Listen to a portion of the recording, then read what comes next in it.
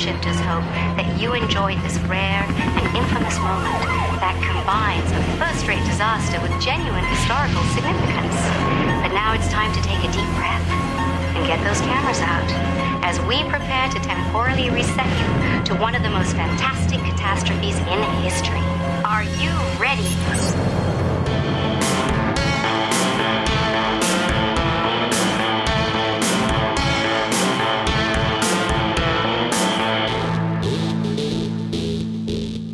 Everyone, and welcome to the Time Shifters podcast. I'm your host, Christopher, and I am here, as always, with Tom. Tom, how are you? Welcome back. Good. Thank you very much. We ended up having to delay recording just a couple days or whatever, but I don't know why. I think it's just because of the Independence Day holiday or whatever. It feels like it's been forever since we recorded. I know, and it really, really hasn't. I mean, we've only... By the way, I will start here at the top of the show. Thank you for all the well wishes to the loss from my family. A furry friend is missing, and it's hitting me hard, but that's part of why we're delayed in our recording. But thank you all that took the time to provide their well wishes. Absolutely. Our heart goes out to you, sir. Thank you. It just feels like it's been a month, but it's only been 2 weeks. Right. since we recorded. I don't know why it is. Like I said, I think it's just that break in the holiday where I feel like there's just an extra weekend has been thrown in or something. Especially the way your work allowed you to be that off. Like I was describing, I got a 5-day weekend out of it. You got a day somewhere off in the middle of your work week. Yes. I had like an extra Sunday and an extra Monday this past week. Yeah, not quite the way you want to do those things.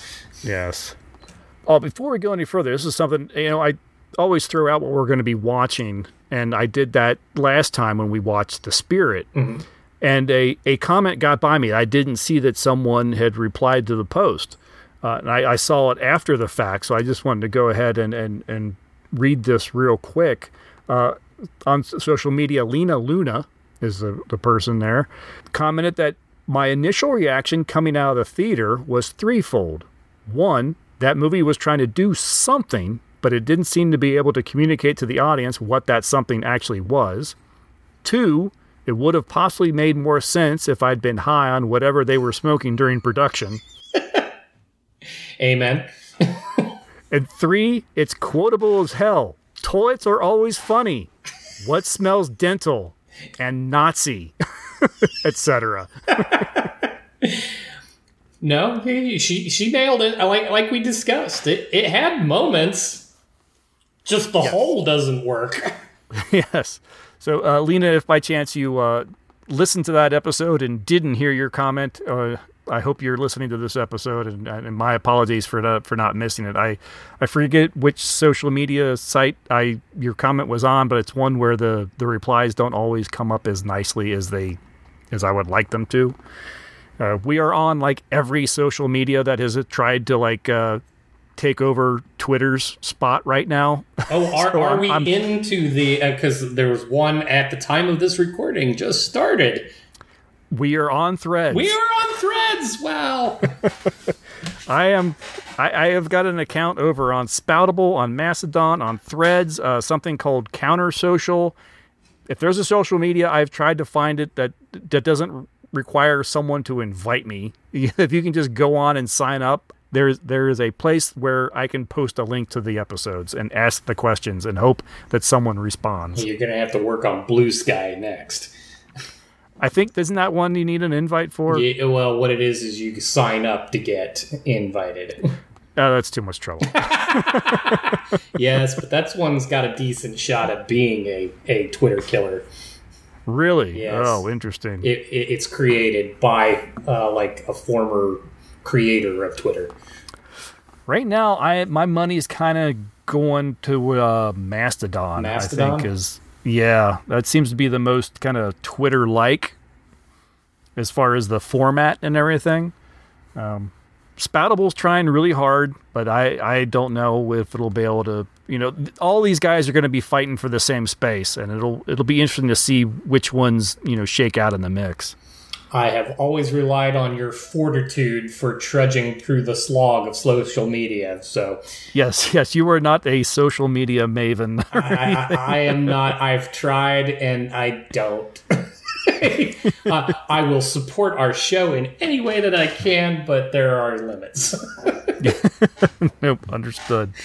Yeah, no, I just happened to see a thread on Reddit, another social media, and someone was mentioning Threads. Is anybody going to, put their podcast on that? I'm like, it's yet another place to post a link. So yeah. Yep. And that probably all happened. I mean, it's only existed for like a day and a half. So. Right. Yeah. But there were like over 3 million accounts created in that like day. Yeah, but I was reading though that is a little bit probably inflated because it's branching off of Instagram. Sure. So it's already kind of just porting people over. Sure. So it's like super easy. It's not like people have to go out of their way to go sign up. Someone logs into Instagram and says, "You want to be on Threads?" Okay. Yeah, and that's probably how I'm going to end up on Threads. I forgot that you were on Instagram until I signed up for Threads, and it's like, oh, dude, here's all your Instagram followers or friends. Do you want to add them? I'm like, oh yeah, Tom's on there. Yeah, it's just a far more incognito name. Yes.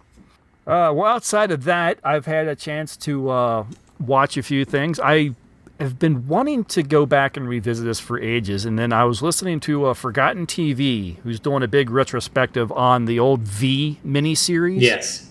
From 1983. Yep.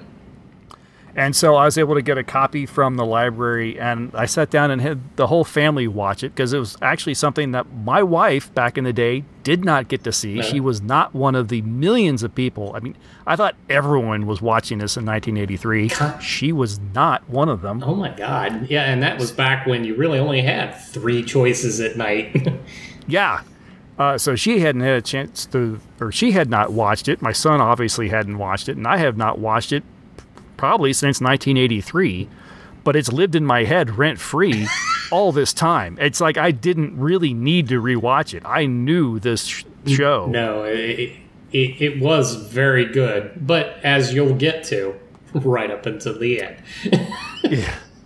Yeah, so the original V miniseries in 1983 is still really good. I mean, that's an excellent production. It really it holds up. It holds up really well cinematically, and it unfortunately holds up really well as far as the topics that are expressed. A little bit. It's that which makes it a little sad. Yeah, you would hope 20 years. What am I talking about? 40 years later. 40 years later. Sorry, as much as we'd like to think it's only 20 years ago. Yeah, no, sorry.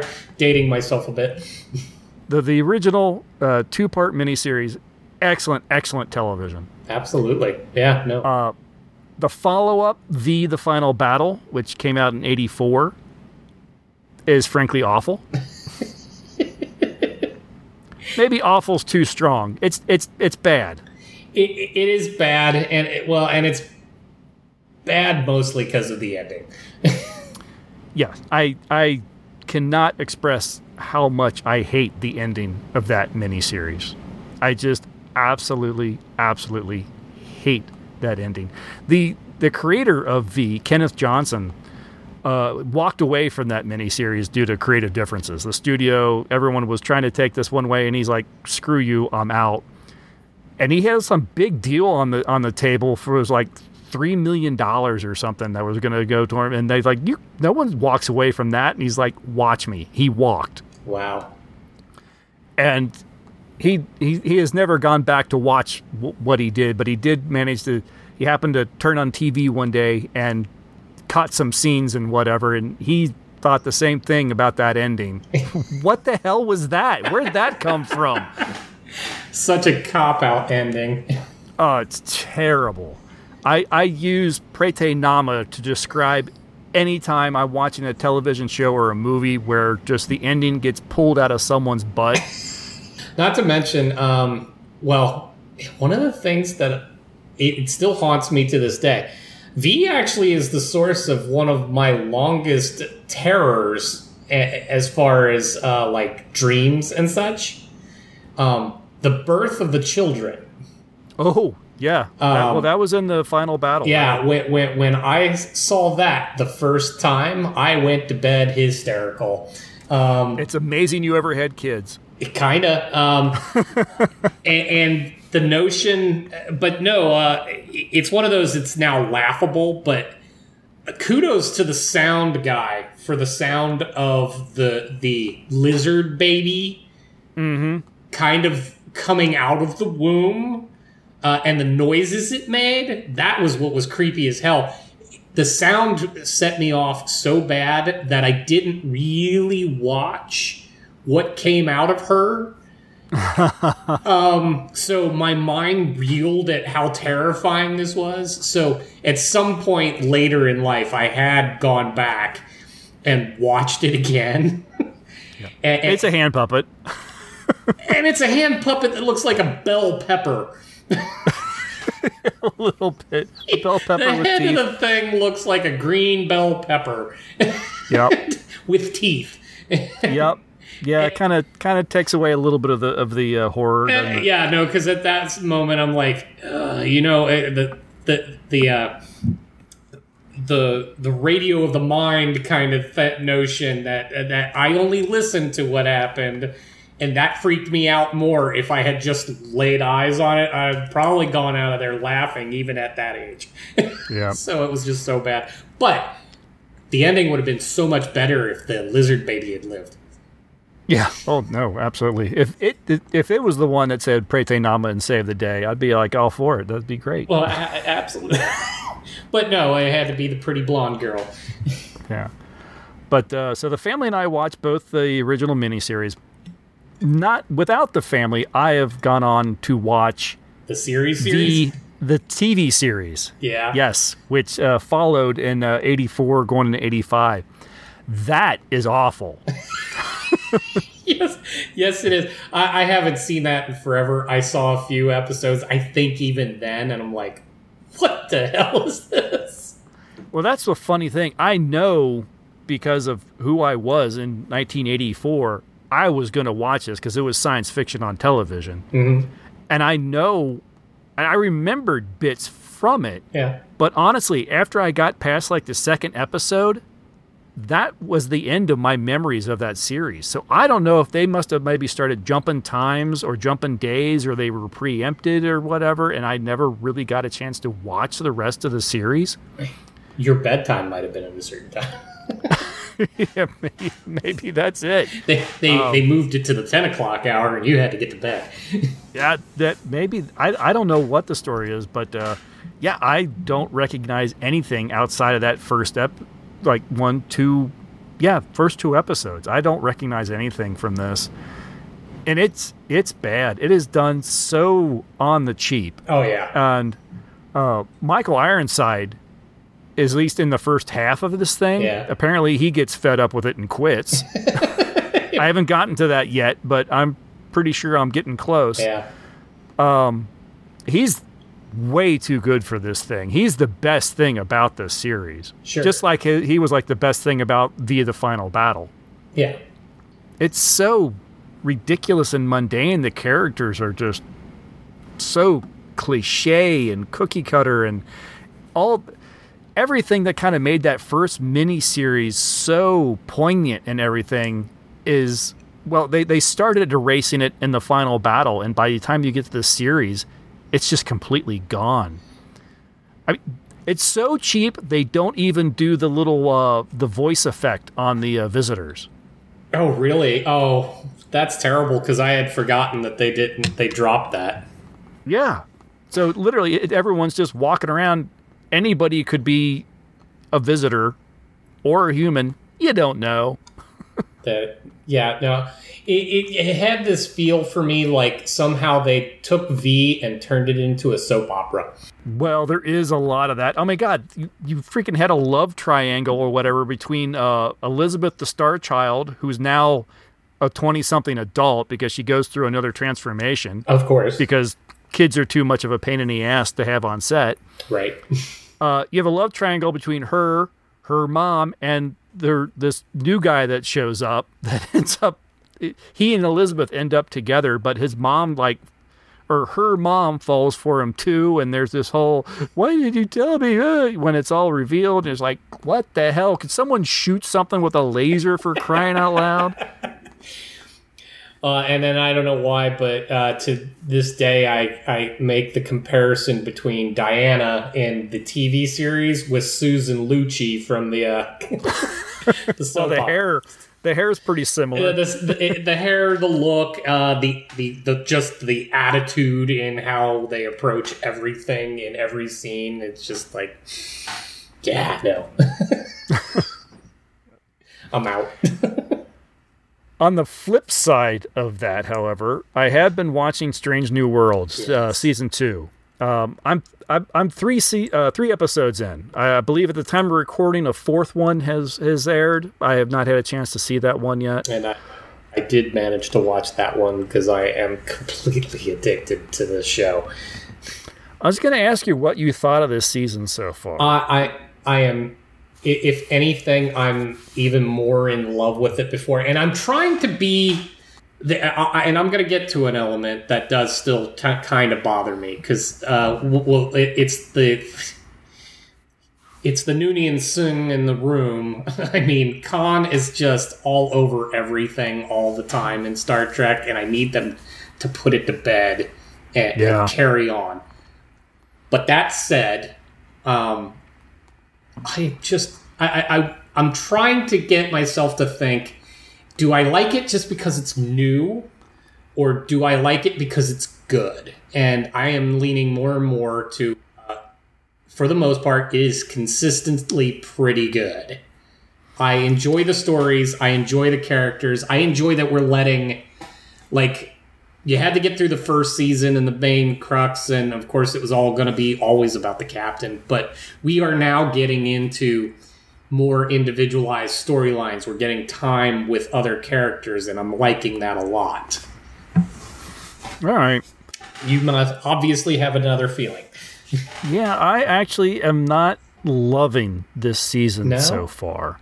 I would not go so far as saying I don't like it. Right. It's just I'm not loving it. The courtroom drama episode I thought was good. It was well acted and well written, and Star Trek always tends to put on a good courtroom drama. They do, and then of course it's all very timely. That it did what Star Trek is good at doing. It hid a lot of today's angst into what it was trying to communicate.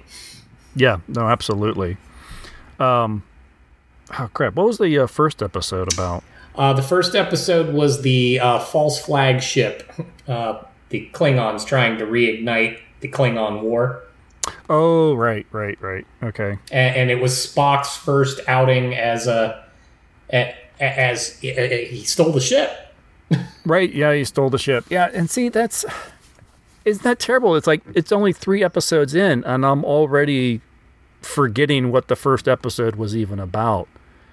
You consume a lot of media. Well, maybe that's it. I only have so much room in my head. And you're getting old. But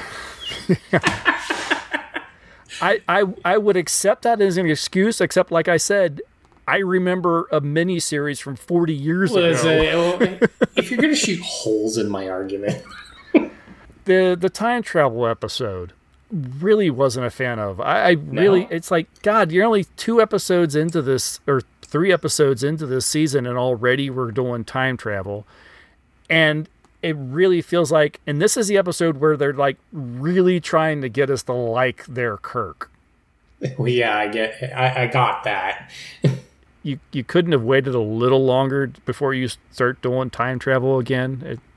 It seems like a trope that's a little too tired in Star Trek. It needs to back off a bit with that. And that, of course, does bring up the Khan thing that you were mentioning. And it started off so great, too, with the idea that she works actively to not develop relationships. And this got into more of why. And it had an opportunity to break some of that down a bit. And then I was a little fascinated, and I'm not going to spoil anything, but the way they handled at the end, brings up thoughts of things beyond any of the timelines that we've seen to date, too, other than it's been intermingled in Enterprise before, too. The notion that Starfleet has to take on a temporal role at some point. And I actually kind of like that. And I like that actually ties directly back to Enterprise. Mm-hmm. So they're finding ways, even with this show that sits obviously in a space that none of the others do, but it's finding ways to tie them all in. And I'm still enjoying the episodic nature of it. I like there's always going to be a building progression, but I really do like that you do get your story of the week. I just enjoy that. I would agree with you about La'an and some character development if it were done over a time longer than just an episode. I felt like this was it felt forced to me. Okay. When you got a character that be one thing, and then by the end of the episode, she's crying about being another kind of thing. It's like that all took place in 50 minutes. I get what you're saying, but again, it's some of the nature of it being an episodic. Yeah, no, I get it. It's just that kind of character development I feel actually would benefit from. You could still be an episodic and still have a thread that goes through multiple episodes that could have culminated in something like that. Having it all happen in one episode, I felt a little forced.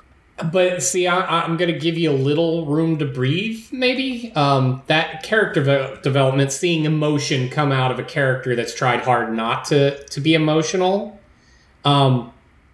She only did it in private. Yeah, true. So she hasn't necessarily changed how her persona is in front of others. And we'll have to see what comes of that. So if they instantly turn her around and she's just soft and fun with everybody because her heart grew 3 sizes that day. She had the Grinch moment.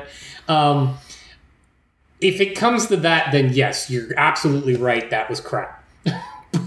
But right now, it's just more of an introspective kind of thing. And as long as they leave it there, but we got to see it. We got to participate in it. We were the third party, not the outside looking in. And if they leave it at that and she has to have her walls come down more for that to really go, then they're onto something. If they just crash them down now, you're right. Then it was too quick and it won't work. But we'll have to see in future episodes. Carol Kane's character in the show. Yeah. Not really loving her either. Not right? loving. I feel like she's I feel like she's the same woman that the same woman that she was in Princess Bride. Kind of. Well, it could be her taxi character. Yes. I kind of wish when they decided to give, she's I forget the name of her species or whatever. I'm sorry they couldn't have done something like a Latka something or whatever. Yeah. Well, you know what? I'm going to give a little nod to this particular episode for one other thing. We didn't go to an American city. I love that. I actually absolutely 1,000% love that. That, you know what? History doesn't all take place in our country. Right. So the things that could set the path of the timeline, the notion that they don't all happen within the great old US of A, absolutely, I could like the episode just for that alone. Yeah, we'll see what they do with the character, Carol Kane's character, but yeah, she's just it feels a little too, I don't know, I don't want to say parody-ish, but it's maybe a little too comical. Yeah, she's the comic relief character, and the thing of it is it's not that comedic, it's not that funny. But I feel like she's trying to be. Right, and I'm sorry, and if it's her voice, I apologize, but her voice is a little grating, especially how she's playing this character. I've seen Carol Kane do interviews, and yes, she does have a very peculiar and unique voice, but I still think she's kind of stepping it up a notch. Yeah, and it's borderline too campy. I mean, this is just, they're trying to take this like seriously. They're doing a pretty good job overall. Now, what I'm encouraged by even you saying that is any good Trek, we all know this, you got to get your legs under you before it gets really good. Sure. So we're still in growth, but the point is it didn't come off of a good first season and fall off the cliff. They're not terrible. You might not be latching on to all of it, but you're not hating it either. No, it's certainly something I'm like, okay, I'm willing to give you this, but you better improve. Is kind of how I feel. You know, I'm hoping. I shouldn't say it's not up to them to please me, I guess. Oh, and I've been having conversations with friends that watch the series too, and I'm just going to go ahead and love on it for this. It is scrubbing the existence of Discovery out of existence. For instance, our Klingons are our Klingons. They're the ones that have existed much closer. They're. I mean, the prosthetics are a little cleaner. They look a little better. That comes with having some budget and progression and in being able to apply that stuff. But the point is, they are the Klingons that we have known since the motion picture. Since they developed them for the motion picture and kept them in Next Generation, that's who they were. The Discovery Klingons have gone away. The other thing is, every time we see another ship, another Starfleet ship, they look like the retconned version of original series ships. They did do one little loving little touch to give Discovery a little bit of love. In that first episode, since you're letting it fade into memory, the ship that was used by the Klingons on the planet to try to revive the war, when it comes off planet and it takes a bank, the saucer section is segmented like the Discovery's was, where there's gaps in the saucer section. Oh, I didn't notice. Okay, interesting. Yep. But other than that, the ship looked like a variation on the Constitution class. Yep, had the round nacelles hanging out the bottom kind of thing. Yes, the larger engines. They're not tapered. They're not super skinny. They looked chunky. They looked like a retcon of original series, other variations. So... But they still threw in a little touch of something that came out of Discovery just to kind of give you that, okay, this was supposed to be an older ship. But it didn't look like all the ships that we saw in Discovery, where they were all looking like they were more advanced than any of the stuff that we had seen to date. No, I'm still with it. I will still continue to watch, and we'll see how the rest of the season pans out. Given your relationship with more current Trek, this is a shining moment for you. Yes. All right. Well, I think we should probably get to our main topic. Let's take a break real quick, and we'll listen to a promo for another podcast. And when we get back, we jump back in time. We go to 2008's 10,000 BC.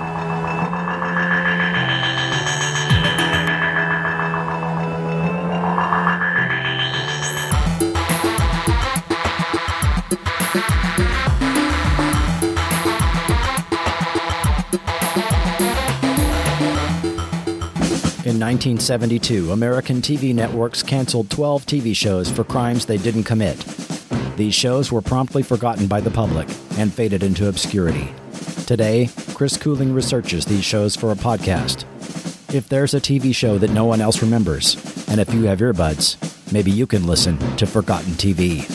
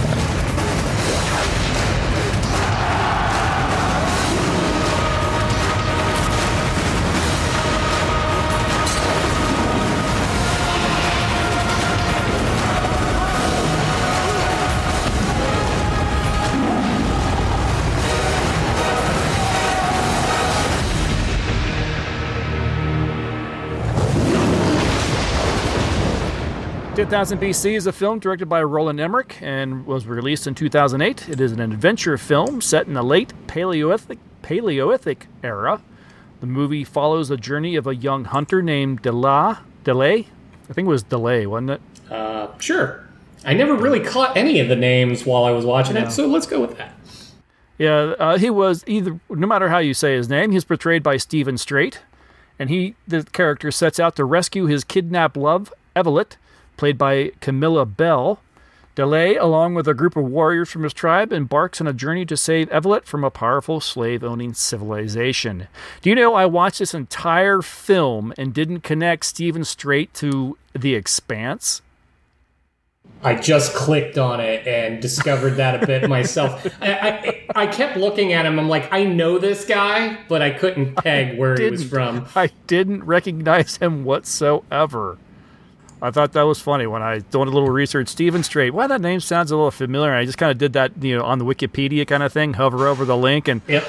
Wait, that's who? Not only is he in The Expanse, he's the main protagonist. Yeah, he's in The Expanse. What character is he in The Expanse? Oh, he's the star. He's the star of the show. He's Jim Holden. Yes. Yeah, that was a bit of a surprise. First time watch for me.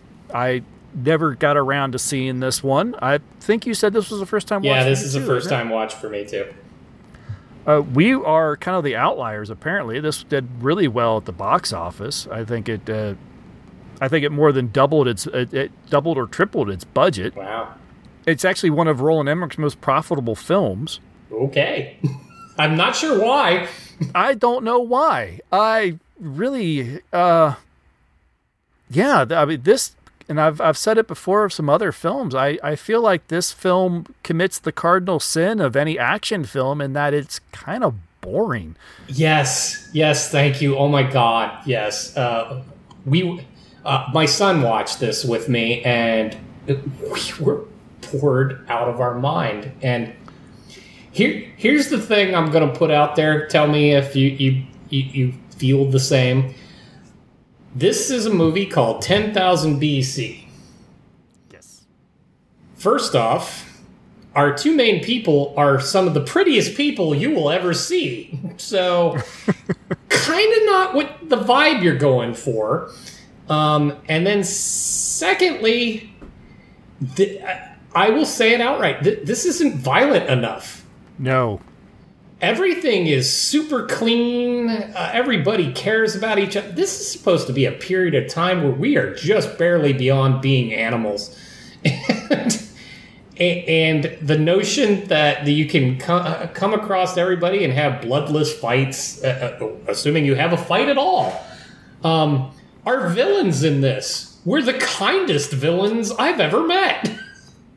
Yeah, it's really nice when the warlord pulls the whole, I'm evil, I'm terrible, and I will have you. But I want you to come to me, and I'm not going to actually take you. That's nice of him. Well, not to mention that this is supposed to be the same band of rogues that wiped out Evelyn's prior village, and she has wandered into theirs to become their hope for the future. All based on mystical stuff. But all that aside, they supposedly laid total waste to her village. But when they pulled into this one, they killed one person, they burned one tent, and they stole a bunch of people that they then proceeded to take very good care of. I'm not seeing the evil here. For one thing, I think it's kind of crazy that these people apparently travel hundreds, if not thousands of miles to collect their slaves. Mm-hmm. If following the path of our characters in the film, who then go to rescue the slaves, bump up against 3, 4, 5 different other tribes, sure, that seem to be a lot closer to the home of these slavers. Closer, more populated, overall kind of stronger and healthier. Easier to get to. Yeah, no, they're on the way. Yeah. And let's talk a little bit like that. This is something I don't understand. In one scene, we have them trudging through the snowy mountain pass where our tribe, our hero's tribe, DeLay's tribe lives. Mm-hmm. They're in like a mountains, they're going through a mountain pass, snow on the ground and everything. And then they are hacking through a jungle. Sure. And then just a few scenes later, they're in a like African desert. Mm-hmm. Where the hell are they? Yeah. There's one theory that this actually takes place in South America. Okay. Based on the tiger, the saber-toothed tiger, and the terror birds. With the last terror birds, they think were found like in around where what would be Florida. Okay. So maybe South America is not too much of a stretch. Mm-hmm. And the icy mountains are actually the Andes. And the jungle is on the rainy side, and the desert's on the dry side. But the only thing that kind of breaks that down is, there's a pyramid. The Egyptian pyramid. Yeah. And there's another theory that says that there's actually nothing here that explicitly says that this is Earth. I'll take that over anything, because here's the thing, and I actually explained this to my son immediately following watching this. Of course, we all remember Stargate, right? Yeah. Another Roland Emmerich film. Right. This feels like everything that took place on the planet just before the aliens came back and landed on the pyramid. Right. This is like everything that happens right up to the time that James Spader and crew show up. So this is everything before that. That's what 10,000 BC is. It's a prequel. This is taking place in Abydos, is what you're saying. That's exactly what I'm saying. And the slavers are actually building the landing pad for the gold spaceship. Sure, which also follows with the fact that they kind of kept hinting at maybe there was an alien presence related in this. There was a shadow of that. Yep, it was alien or Atlantean or both. Right, to any of these people, all of the above. So, whatever it was, I am saying flat out, this is a prequel to Stargate. And I'll go with that somebody said this takes place on another planet, because it does. That's what was happening on that planet before we saw the movie Stargate. I like it. If I will like it better if that was the case. I don't know if Emmerich has said it himself or if other people have just kind of tied it together, but they say like the Roland Emmerich films all take place in the same universe. That's the only way that this one really works, I think. I like that idea. And even though I've said that out loud, that's exactly what I formulated while I was watching this film, I still don't like the film. No.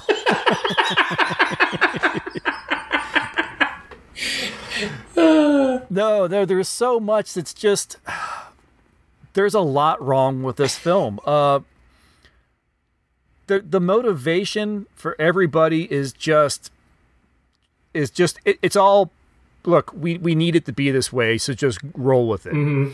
The very beginning, I don't know what to think of it. I really love her, and I can only have her if I win the spear and become the lead hunter. And okay, I've got it, but I kind of cheated a little bit because the mammoth actually sort of just fell on my spear, so I'm gonna give it up, and with that also gives her up, and you're like, I guess that's honest, but you're in a freaking tribe of post-Neanderthals. Right. Yeah, like... Who cares how it happened? You took down, like, the lead bull mastodon or whatever the hell it is. Go, just roll with it. Yeah, these are people that literally live from hunt to hunt. I mean, their existence... And this is where you can get back to... How did those people even know to go to that mountain to get people? Yeah. I mean, you went through the entire trudgery that is required to get to that snowy mountain where this very little village is barely a village. I mean, these people, there's like maybe 20, 30 of them? that we see, right? Right. They weren't exactly a mass group, so and they hadn't even figured out to be nomadic yet. They're just kind of hanging out there waiting for the mammoths to come back around. How does anybody know that they're there? Right. So yeah, no, there's so much it doesn't really make sense. This isn't even like, oh well, if you pull at the thread and like, no, this is literally you hold the thing up and you can see through it. You don't have to pull threads. Your crochet art is not complete. No. So the notion of the morality play within a tribe of people that are barely hanging on, and no one was like questioning. It wasn't like there was someone that knew the truth. No. Tick Tick, the guy that was taking care of our hero Delay, after his father had left. He did witness that the mammoth fell on the spear. Okay, but he was a friend of Delay. Right, yeah. Delay, whatever. It wasn't like the other guy that was trying to, the other suitor. Oh, the guy that rival. Was trying. The rival. Thank you. I was reaching for the word and I couldn't grab it. It wasn't like the rival knew the truth and was trying to stir seeds of doubt or anything like that, or was threatening him, or he was annoyed and maybe upset about it, but he wasn't trying to do anything about it. So where's the drama here, really? This is just some guy's guilty conscience. Well, and then I'm going to tangent off of that. So we've mentioned the rival. There was a rival for the heart of this woman, who I think he was more in it for the spear than the chick, but that's fine. But so we're mentioning that he's a rival and that he's really kind of digging on a Delay and all that. He ends up one of the ones captured, and then he is one of the ones that makes this grand attempt to stave off. There's a plan to win at the end, but there's a hitch because the mammoths aren't behaving, and we get this grand moment where he's going to be the big guy. He's gonna hold off the horde until the plan can go off as planned. And so we're getting this moment where the rival, the kind of the burr in the saddle here is going to have a moment and rise above. But we didn't get any character development out of any of that, so we don't know why we care. Yeah. I think that was Karen. Yes. Or as I kept reading it, I kept looking at him like, Karen? Really? Yeah. I almost wanted him to be a Karen. That would have worked better for me if he was like, excuse me, Delay, I'd like to be your manager. Well, looking at this cast and all that during that, I was pretty sure there was a Starbucks around the corner from that pyramid. So, I mean, these were the most cared for slaves. Yeah, actually, that's deleted scene. What you find out is that pyramid is a Starbucks. Oh. Well, that explains why they would travel across the universe to land on it. Yeah. They just need a refill. All the characters in this are they're just shades of what they should be. Yeah. I feel there's nobody with any real depth or interest through this entire film. And when you're talking about making a movie about early man, I don't even know if I need character development if you just give me the base story. This should be pure action. This should be every moment could possibly be the end of the life of this character, because that's the world that you're trying to tell. You're trying to convince us that you're telling this story in is like this is a world where every day could be your last day. Exactly, which is why I said it's also way too damn clean. I mean, yeah. I need this to get dirty, filthy, and I don't mean we have to have prolonged rape scenes or something with the slaves, but I'm talking about there's got to be a little gore. There's got, like, if you're going to have a fight, there needs to be some blood. There needs to be damage. I need to see that this is hard. I'm sure this was PG-13. It was. Yeah. This should have been an R for violence. And they should have ratcheted it up all the way. I mean, that's what you would expect from this. Or at least, I mean, honestly, I'm trying to figure out why this was PG-13. Right. This, honestly, I feel like could have easily been a PG film. If you're going to do a PG-13, you could have done a lot more of this film and kept a PG-13 rating, but you still could have done a lot more in this film to at least paint this world to be the dangerous world in which it should be. Right, yeah. That's you hit it on the head. I've been skirting around it. I didn't get a sense of danger out of this environment at all. No, this is 10,000 BC by Disney. I mean, you might as well have had these guys singing songs and doing dances. I might have actually enjoyed that more. Yeah. Honestly, felt like there was more threat in the animated Prince of Egypt than I found in 10,000 BC. To keep sort of within the theme. No, absolutely. Egyptian lore or whatever. But even then, that's supposed to be a little closer to now than 10,000 BC.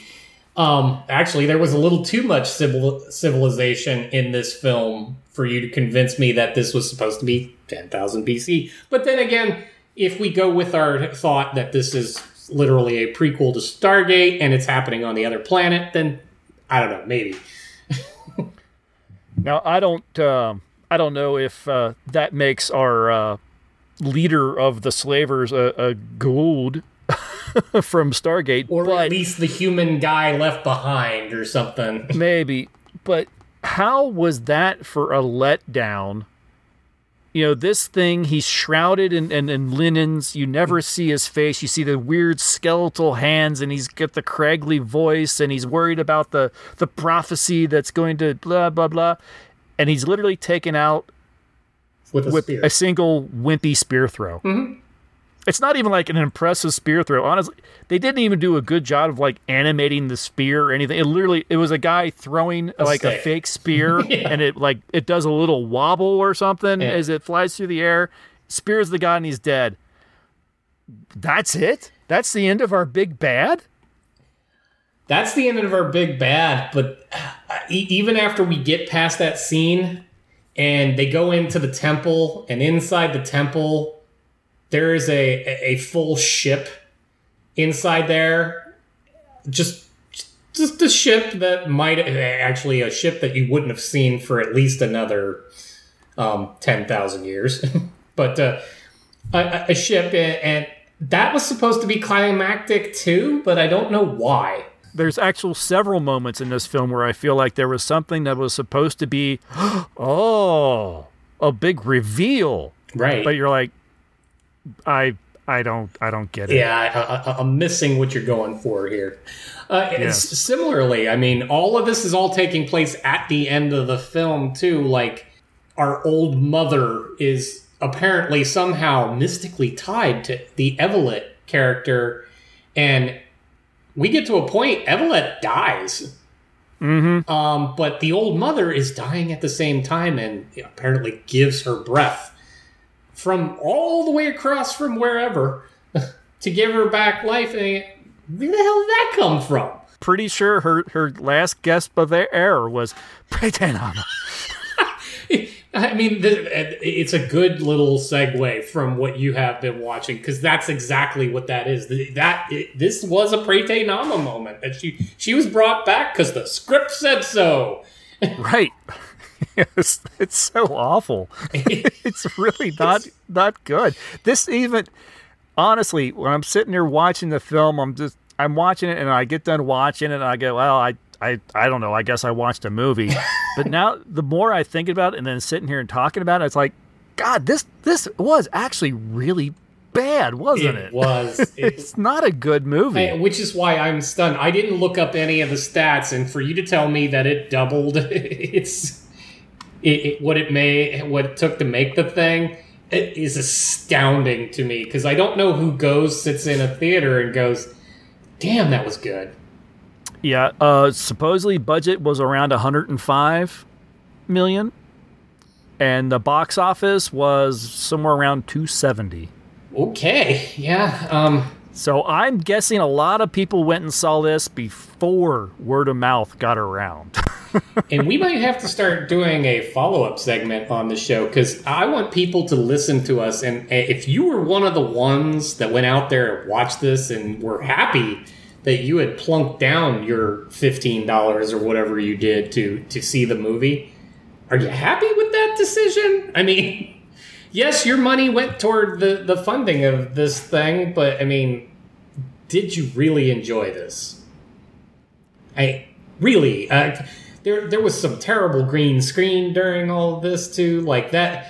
Maybe it was just because of the size of the screen that I'm watching on in 4K and all that fun stuff. Oh, that may distract. It may distract a bit, but there were some distinct moments where their village was clearly not in the space as the backdrop of all this. Oh, interesting. No, I certainly did notice that on what I was watching.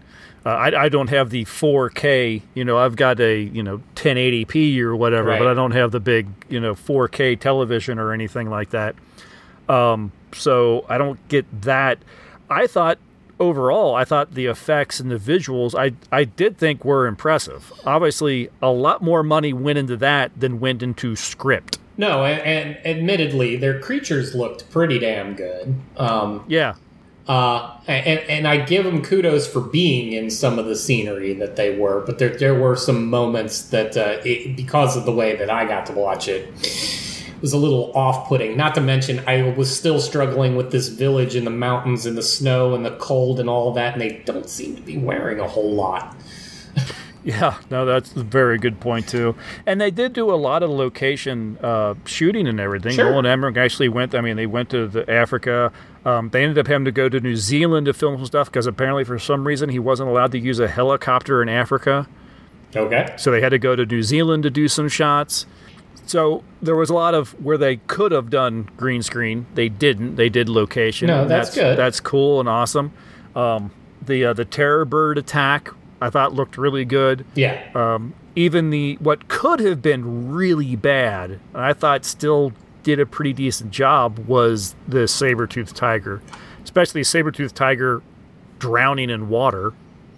No, and I was hoping we would talk about that a little bit. Now, it looked just fine, and of course now we're throwing in the thorn in the lion's paw story. Oh, yes. But then it pushed it too far when the saber-toothed tiger shows up to save him from the tribe. That the tribe didn't even look that menacing. It didn't look like they were going to do anything. So the saber-toothed tiger shows up, and I don't know that it needed to be there. No. And why was it even following him in the first place? He saves it. It wanders off. Fine. It's gone. This is in the jungle or whatever. He goes to some freaking desert village, beats up this tribe. He looks like he's in trouble. And apparently Speartooth, the tiger here, followed him all the way just to show up, growl a little bit, and then walks away. Sure. That's the end of it. Like, what the hell was that? Exactly, and that's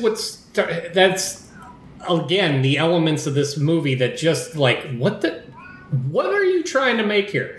All because then the tribe says, "Oh, we've been waiting. The prophecy has said that one who can speak with Speartooth will save us." Sure, why not? Why we're talking about Speartooth? That's something that annoyed me in this film. Yeah, is that we are a 10,000 BC tribe. We're just a step above Neanderthals. Like the old woman in the village is like supposed to be like actually Neanderthal, and she's like the last of her kind or whatever. Mm-hmm. So these are like early Homo sapiens. Mm-hmm.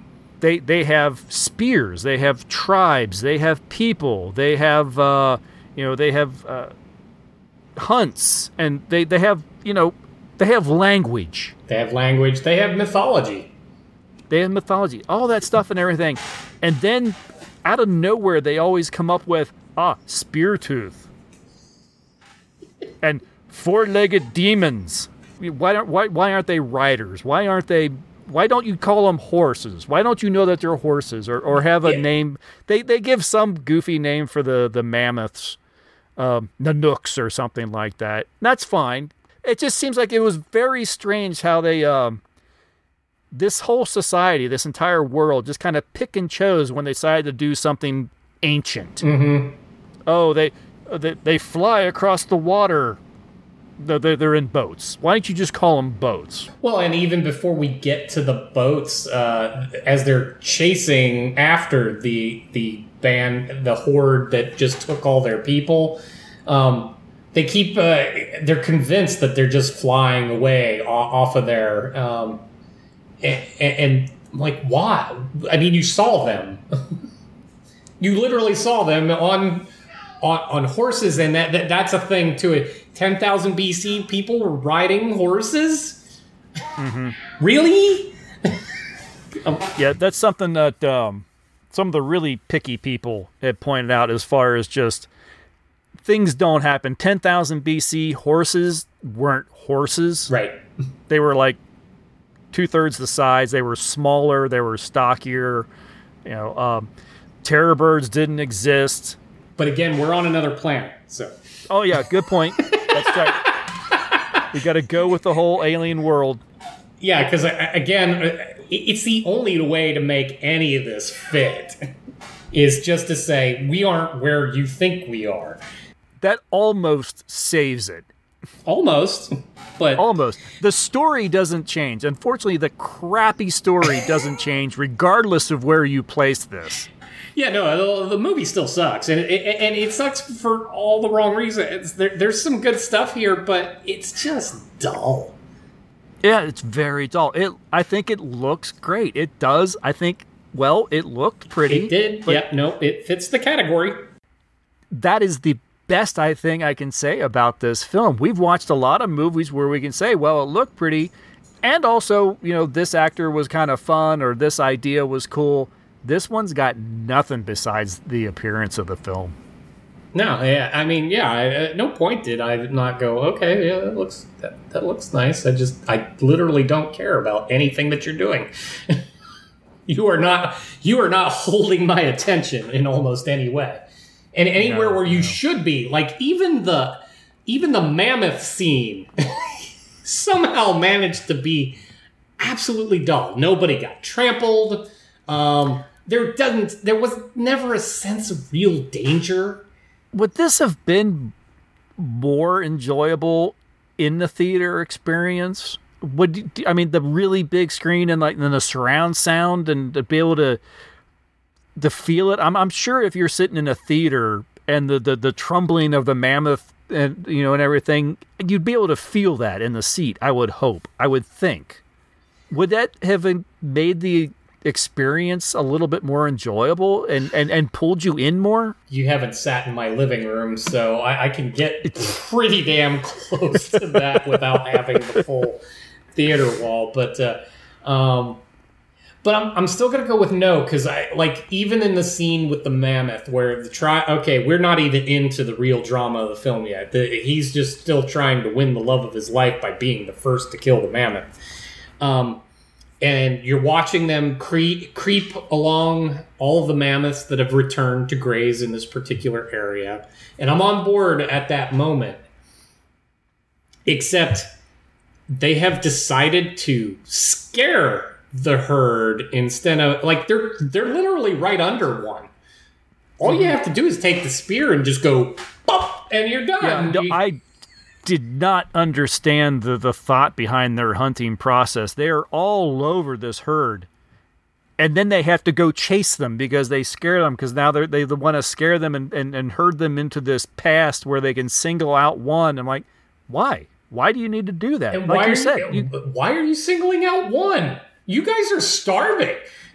You have waited all of this time for the herd to show back up because apparently that's part of the deal is you need the herd to come back. And you've been noticing a migration change. They kind of discussed that at the beginning, that the herd's not showing up as often as it usually does. But now the herd has shown up. You have an opportunity to capture as many as you can get your hands on. They're all right there. You're all laying directly under the things. Put a spear up through their heart and call it a day. But you didn't do that. You scared them off. You made them run. You only wanted one out of the crowd, and you botched that too. But in none of it, in any of the things that are happening, there was no sense of danger. Nobody lost their lives in all this. I mean, this should have been super dramatic, and it just wasn't. You're watching all these mammoths running. You're seeing these people, and of course, our hero sort of like just misses and dodges a couple big, Sure. Whatever. I felt more threat. You go back 10 years earlier than this. I felt like there was more of danger, like watching Jurassic Park when all the raptors go running across and they have to dive behind the log. Absolutely. That was exciting. That was more exciting. That's still more exciting than this film, and it's 10 years later. Right. Yeah. No. Any things that he should have learned that should have gone into this weren't there. No. It's a shame. I think maybe Roland Emmerich has just felt like he was maybe. I think it was a mistake for him because he felt a little. Maybe he had one hand tied behind his back because he couldn't figure out a way to actually make anything explode. True. Yeah, they couldn't figure. I'm amazed no one invented gunpowder in 10,000 BC in this film. Now, there should have at least been casks of oil of some kind. Something that could have, from a spark somewhere, could have gone off. Could have blown up the ship that was in the temple at the end. They burned it down. He gets flames. He gets burning, but no explosions. Yeah, no. Yeah. Well, I put out to social media that we'd be watching this, see if anyone else had any thoughts. I only got a couple responses. Rob Barnett from over there at the Naschy Cast and the Bloody Pit said, never been able to get through it. Emmerich's films are so cloying and stupid, I can rarely even bother anymore. I'm kind of on board with him right now, at least with this film for sure. Yeah, and it is dumbfounding that people thought this was one of his better attempts. Oh, I don't know if anyone thought it was one of his better. I think most people think it's one of his worst. Possibly. Despite the big box office. And then the other response was over on that counter social I mentioned earlier. Crystal Pegasus is the user's name. They say, actually, I quite enjoyed it. Reminded me of Clan of the Cave Bear a bit. Honestly, I'd rather go watch Clan of the Cave Bear. I believe, isn't that the one that has like no dialogue? Something like that.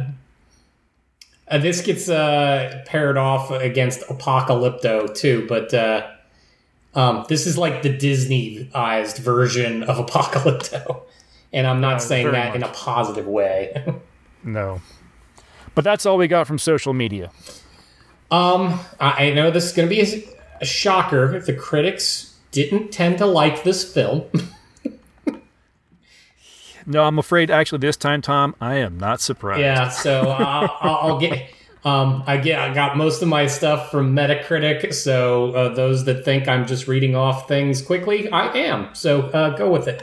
But from Chicago Tribune, Michael Phillips, he writes, Emmerich has no time for poetry or magic. Even when the director has his digital wizards, here doing wildly variable work, are trying to dazzle.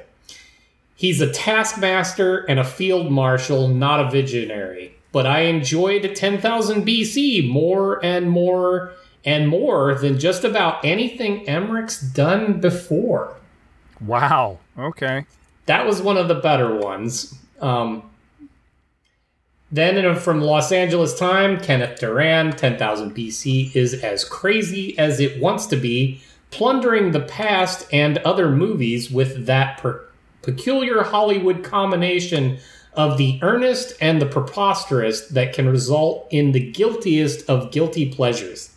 again, way more positive. Yeah, that actually sounds like he enjoyed it. Yeah, a little bit. That was on the lighter side of things. I had one here from literally my town here. Where did it go? No, there it is. Okay, from the Baltimore Sun, Michael Schragau. I know I'm butchering that name. It's as if all the digital tools of new millennial filmmaking fell into the hands of men who had less storytelling sense than a campfire bard or a cave painter.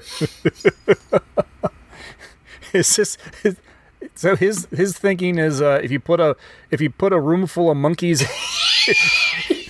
with a special a CGI machine, you can get something like 10,000 BC. Yeah, basically. And then this one's good. The Boston Globe, Ty Burr. So yeah, it is a stinker. But it is prophesized that in 6 months' time you shall come across 10,000 BC in the land of pay-per-view, and you shall say, "Pass the popcorn." And I have to read this one because so Metacritic, anyone that's visited the site, when they list the various quotes from various critics, they give it a numeric value, stretching from green to yellow to red. It can go to 100 and down to 0. And those first two that I read were in the green. Those were 75 and 70. The Baltimore Sun was 33. Boston Globe was 25. So now for the 0. Okay. Someone actually got in there a full 0. The Austin Chronicle, Mark Savlov. The only evolution in question here is that of Emmerich's skills as a director of a motion picture.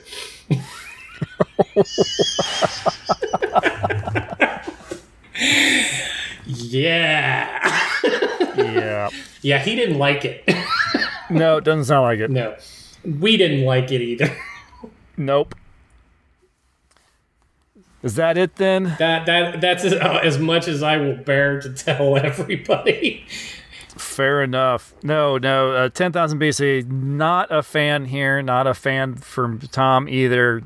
Not recommended by the Time Shifters podcast. Wait. I'm going to go out on one more here because I missed that I had this in my notes. Rolling Stone. Peter Travers and feel free to include beeps here. Call it Apocalypto for pussies. A PG-13 rating? Please. That's what I was saying. This doesn't need a PG-13. Yeah, and then it continues. Or prehistory for pea-brains. Just don't call it a friendo. I don't know why. 10,000 BC will take your money, rob your time, and hit your brain like a shot of Novocaine. And that one wasn't the 0.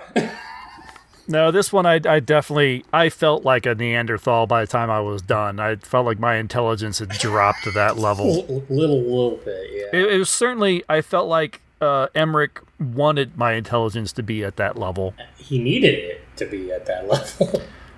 Yeah.